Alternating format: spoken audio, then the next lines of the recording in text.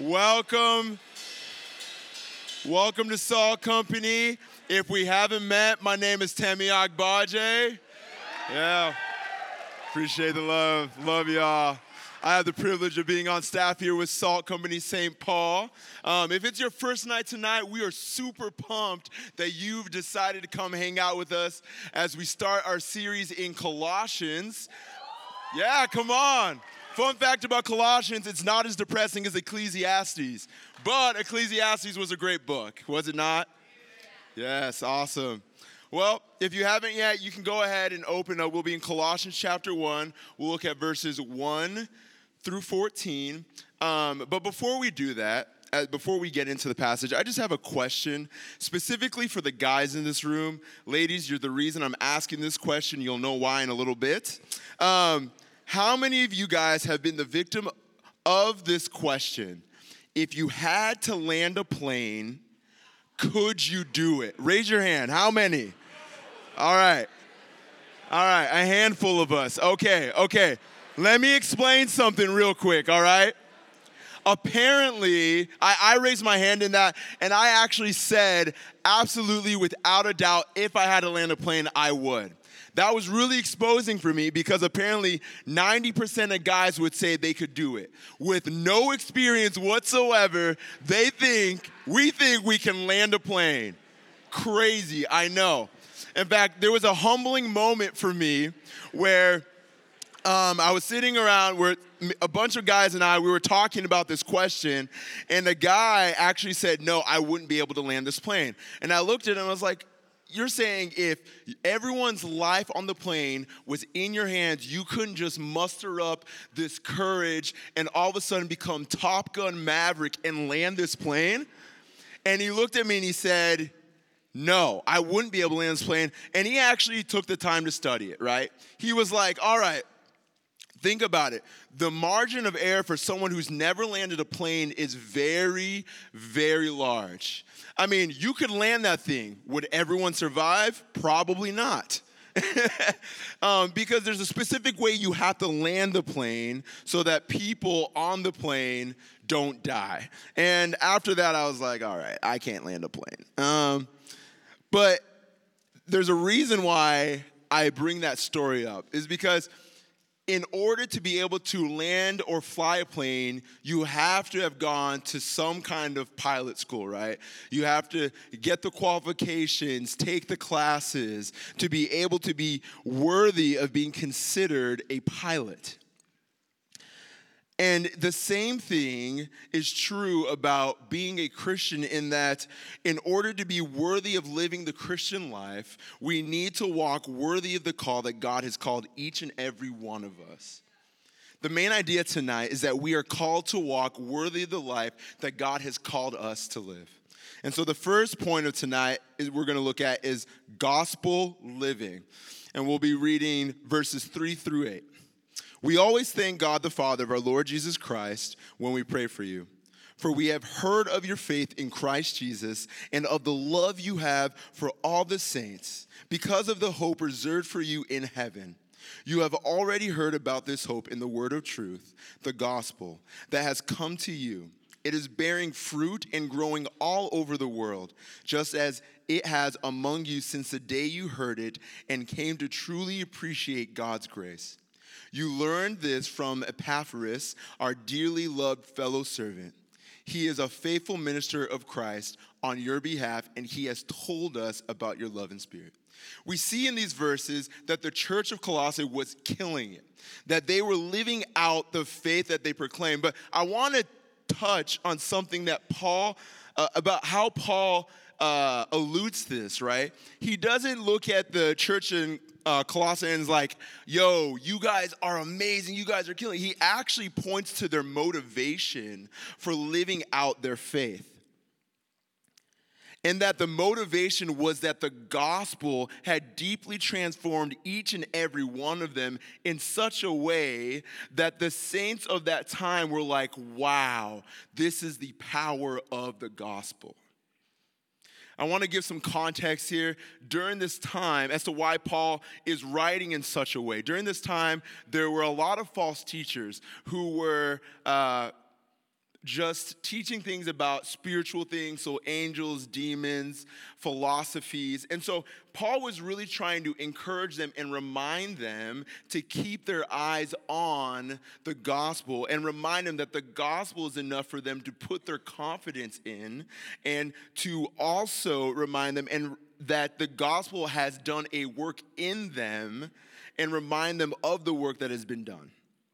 We also need to be reminded of the good news for this very reason, so that we can believe and also have confidence in the gospel to change our lives. Here's the truth about the gospel. The gospel changes everything and everyone. And we need to be reminded of this because we are so easily distracted. Guys, Paul's concern was that the Christians in Colossae were going to be distracted by these false teachers. And the goal of these false teachers is not to push you towards Christ. The goal of the lies of the world around is not to push us towards Christ, but it's actually to push us away and as a result shipwreck you. And now the question I want you guys to think about tonight is that, does the relationship that you have with Jesus impact your every single day lives? Now, I've been married for a little over 4.5 years. Maybe we can get the picture up there. Look at her. Hey. Yo, she's a queen, y'all. She's a queen. Now, y'all, can you imagine what my life would look like if I had gotten married to her and the only time I ever saw her was that wedding day? Like, we went our separate ways. We started dating different people. I made decisions without her. In one sense, we would be married, which is legally we'd be married. But in another sense, many of you would question, are we truly married? Because we weren't acting like it. Thankfully, none of that is true. And I want to show you guys what it looks like to be married. Just a few things. It's like you make decisions together. We make decisions together because we are now one flesh. Now, the decisions we make and the decisions we make impacts our lives. And there's a commitment that we have to one another till death do us part. Ultimately, the relationship changes our lives. Now, here are some ways that marriage changed me. I learned that when socks have holes in them, you should throw them away. All right? I know, crazy, but you got to do it, apparently. I learned that this one's kind of a TMI. I needed to shower more than I actually was. I know. I should have, but I wasn't. Crazy. I realized that I was far more selfish than I thought I was. I thought I was pretty selfless, but I guess I learned that I was a terrible listener, and this is how. I tried to help her fix things, but I learned that that's actually not always helpful. And so, fellas, that one's for free. And I also realized that I struggle with volume control. If you're Nigerian, you understand what I'm talking about. I blame that because here's the thing, a little window into growing up in a Nigerian household. I'm sure this is true about African households. But when we talk, we yell. And it's not personal. It's just like we're just very passionate people. And so we just yell when we talk. All right? And so those are some ways that I changed as being married to my lovely wife. Now, some of you may be wondering, great, Temi, what does marriage have to do with this? Well, the reason why I use marriage as an example is because once we become followers of Jesus, this is the type of relationship we're supposed to have with Jesus. Now, not in complete entirety, right?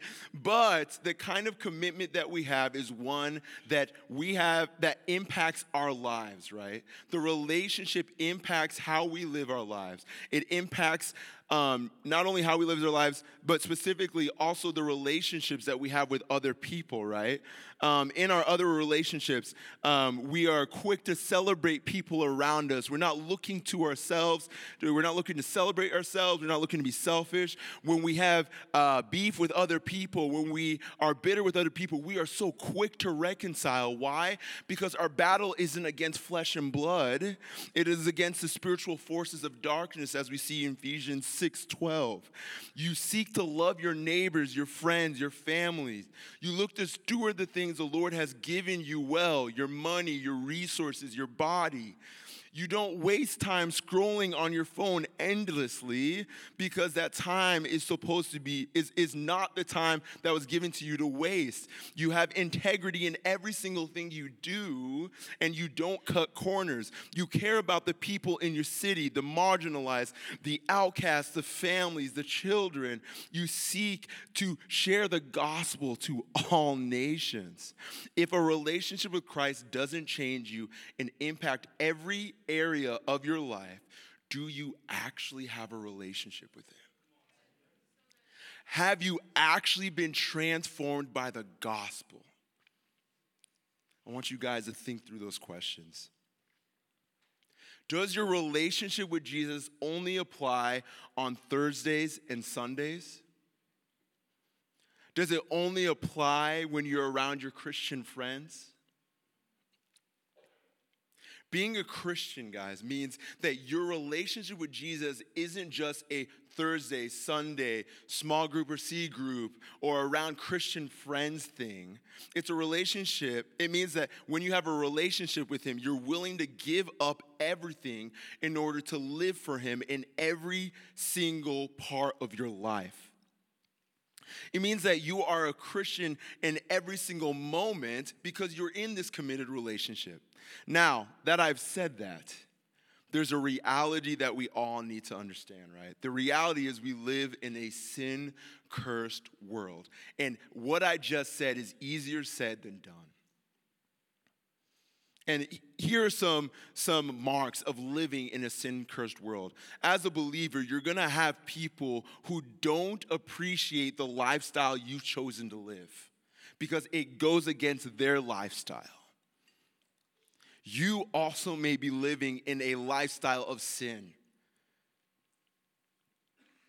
The accolades and the accomplishments seem to promise you happiness, but guys, at the end of it, it will leave you wanting more and more and more. And here's another sad reality, a sad lie that seems to be told, is that you may feel like no one, not even the gospel, could change you because you are too broken. You've done things that you feel disqualify you from experiencing the love and forgiveness that comes from your Heavenly Father, and that is just not true. The truth about the gospel is that death, brokenness, guilt, and shame do not define you any longer because if you're living out the gospel, you have a new identity. You are no longer defined by the sins of your past, present, or future. The gospel reality is that you can walk in freedom because of your relationship with Jesus. The other reality is you cannot do this on your own. Like, this is not something that you can just use your own strength to all of a sudden become, all right, I'm tight with Jesus. No. How you walk worthy isn't on your own strength or your own parameters. It's by the power and hope and truth of the gospel. Which is why Paul thanks God when he thinks of the Colossians. He's pointing to the hope and the gospel they have received, that they're walking worthy, not on their own power or their own holiness, but the one that comes from knowing Jesus. So guys, this is why it's important for us to be reminded of the gospel every single day. It is not something that we just hear once and move on with our life, guys. We can't forget about our relationship with Jesus because it changes us, guys. And so the beauty of having a relationship with Jesus is that we know, that we get to know and be known by the creator of the universe. He loves us and continually works in us to make us more like him. And as a result of having a relationship, we end up living fruitful lives. And that takes us to point number 2, fruitful living. And we'll look at verses 9 through 14. For this reason also, since the day we heard this, we haven't stopped praying for you. We are asking that you may be filled with the knowledge of his will in all wisdom and spiritual understanding, so that you may walk worthy of the Lord, fully pleasing to him, bearing fruit in every good work and growing in the knowledge of God, being strengthened with all power according to his glorious might, so that you may have great endurance and patience, joyfully giving thanks to the Father who has enabled you to share in the saints' inheritance in the light. He has rescued us from the domain of darkness and transferred us into the kingdom of the Son he loves. In him we have redemption and the forgiveness of sins. So Paul in his prayer states that basically since they've heard of this faithfulness, they haven't stopped praying for these Christians. In this prayer, he encourages them to do a few things, actually a couple things. And the last thing is just a reminder. So the first part of it is he says, be filled with the knowledge of his will in all wisdom and spiritual understanding. Why? So that you may walk worthy of the Lord, fully pleasing to him, bearing fruit in every good work and growing in the knowledge of God. The next thing he encourages them, he says, that they would be strengthened with all power according to his glorious might. Why? So that you may have great endurance and patience, joyfully giving thanks to the Father who has enabled you to share in the saints' inheritance in the light. And the last part of this prayer is just a reminder that he has rescued us from the domain of darkness and transferred us into the kingdom of God he loves. In him, we have redemption and forgiveness of sins. There's a lot we can learn from Paul's prayer here and a lot we can learn from the Colossians. But I want to take some time to unpack verse 10 because I feel like that is the heart of these verses. In verse 10, we see we are to walk worthy of the Lord and that it is fully pleasing to him. In other words, Paul is saying when we walk worthy of the Lord, it pleases him. It's not being overly zealous for the Lord. It's not being this super passionate person for the Lord. It's not being this super hype person for the Lord. It's not even being perfect for the Lord. He is simply saying working worthy of the Lord is pleasing to him. And I love this because at the heart of walking worthy is looking to please him and not ourselves. It is also bearing fruit and growing in knowledge of God. When you grow in knowledge of who he is, the fruit that is grown is your head and heart posture. The fruit that grows is that your growth of knowledge of him leads to a love for him and not arrogance or pride. Arrogance and pride point to you and not to Jesus. Your love for him grows and your awareness and hatred for sin also grows.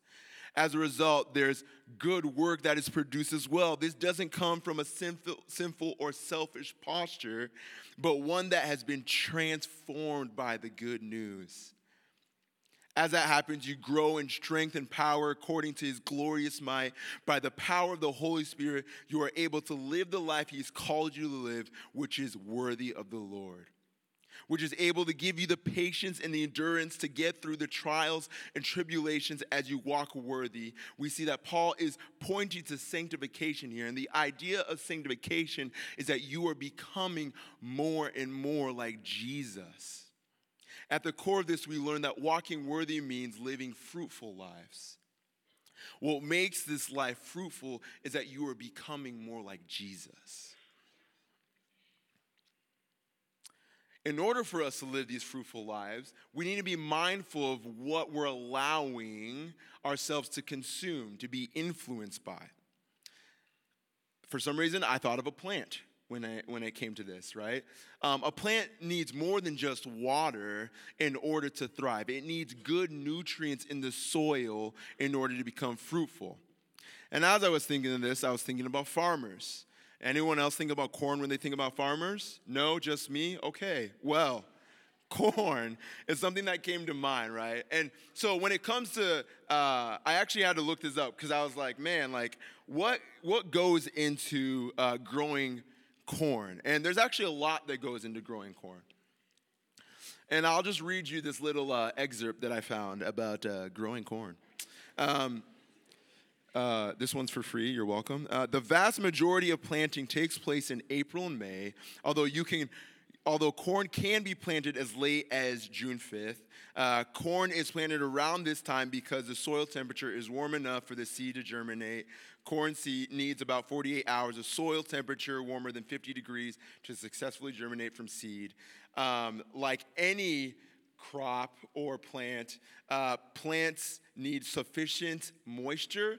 And so if these seeds get too much moisture, it can overwhelm the seed and it dies. But if it gets too little moisture, the seed will die. So it's really important that these 2 months are the months that the seed is planted so that it can grow. Another thing farmers look for is they look for a specific kind of seed, a seed that protects the corn from pests and all these kind of things.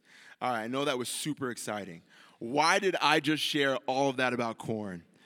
I don't actually like corn. The reason why I shared that was because in order to grow into fruitful and flourishing Christians, we must be willing, we have to consider what is being inputted into us, or what we're consuming and what environments we are in. Because, guys, bad fruit comes from bad soil. And this is what bad fruit looks like. You end up cheating on your test, even if it's a little bit, or homework assignments. You're very dishonest to the people around you. You judge and condemn others. Maybe it's having sex with your boyfriend or girlfriend, or doing other things with your boyfriend or girlfriend that you shouldn't be doing. Getting drunk, high, or underage drinking. Lack of integrity in public and in private. Bitterness and anger towards others, seeking the approval and accolades from school and sports achievements. Ultimately, these things are not encouraging or helping in your walk with Jesus. And even if I didn't share it, you know what those things are. And you can't expect to be a fruitful and faithful follower of Jesus if any of the things that I shared or didn't share are true in your life. Now, this is what it looks like to be a fruitful follower of Jesus. You're part of Christian community, whether that's a C group or a small group or a church community. Why? Because it is in those communities that they will ultimately point you to Jesus. When you're tripping, you have someone come beside you and say, "Dog, you're tripping, stop sinning." You have friends and family who are able to walk with you through trials and tribulations. You read your Bible and pray. Why do you read your Bible and pray? The reason you read your Bible and pray because the Bible is the living word of God. God speaks to you through his word. You pray because he wants to hear from you. You get to communicate to the King of the universe. Having a character of integrity. It's not just what you do in public, but also what you do in private. How do you talk about other people when they're not in the room? How do you think about others? Do you look at inappropriate content that you know feeds your flesh and not your soul? Do you treat others well when no one is looking? I mentioned reconciliation earlier. Are you quick to reconcile with those who have wronged you or you have wronged? Or do you allow bitterness to stew and ruin not only the relationships around you, but you? This is why it's important to consider how you're living your life for Jesus, because if you aren't growing in your relationship with him, it will be evident in your life. Ultimately, if you are the nutrients and soil of your life, you will be met with disappointment, hurt, and ultimately destruction. However, living faithfully means living for Christ and not just yourself. And because of Christ, you are able to live a life fruitfully, not because of your faithfulness, but because of the faithfulness that Christ has towards you. Some of you may think it's about living a perfect life. So you think you're not qualified because you don't have that kind of relationship with Jesus, when in reality, that's not at all what that means. Some of you may think that it means being passionate for Jesus. And I want to be careful here, because having passion for Jesus is not ultimately a bad thing.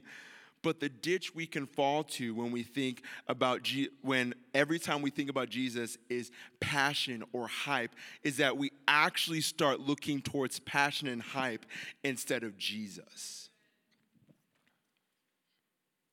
Either ditch can lead you to forget about your first love, because you have ultimately made an idol of the experience of Christianity and have forgotten about Christ.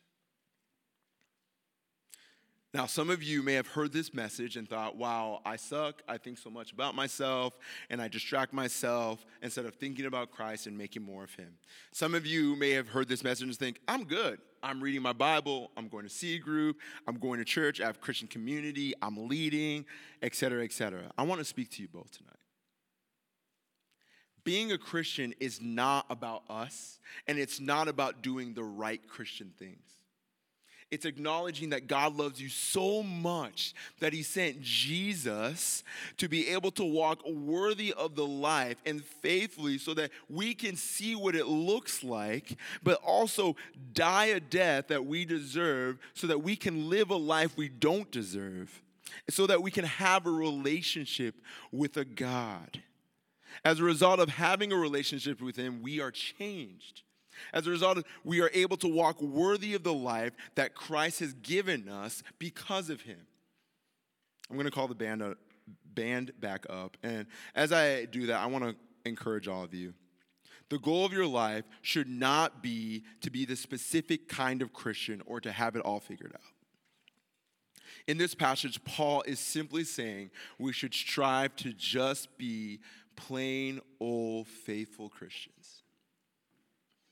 This is anti-hype. It's not exciting. There are moments where the life outside of Christianity will seem super enticing, but the reality is you will be met with disappointment if you pursue anything other than Jesus. The goal of your life should be that one day you get to hear God say, "Well done, my good and faithful servant." It's going to be hard. It was never meant to be easy. And here's the reality. We're going to struggle doing it. And let me tell y'all, that's okay. Because he has given you the strength, not through you, through the Holy Spirit, to be able to live faithfully. But first, you must be willing to come to him with a weak and humble heart, because it is in your weakness that he gives us strength and not in your strength. Let us pray. Dear Father, thank you so much for being a God who endlessly pursues his people.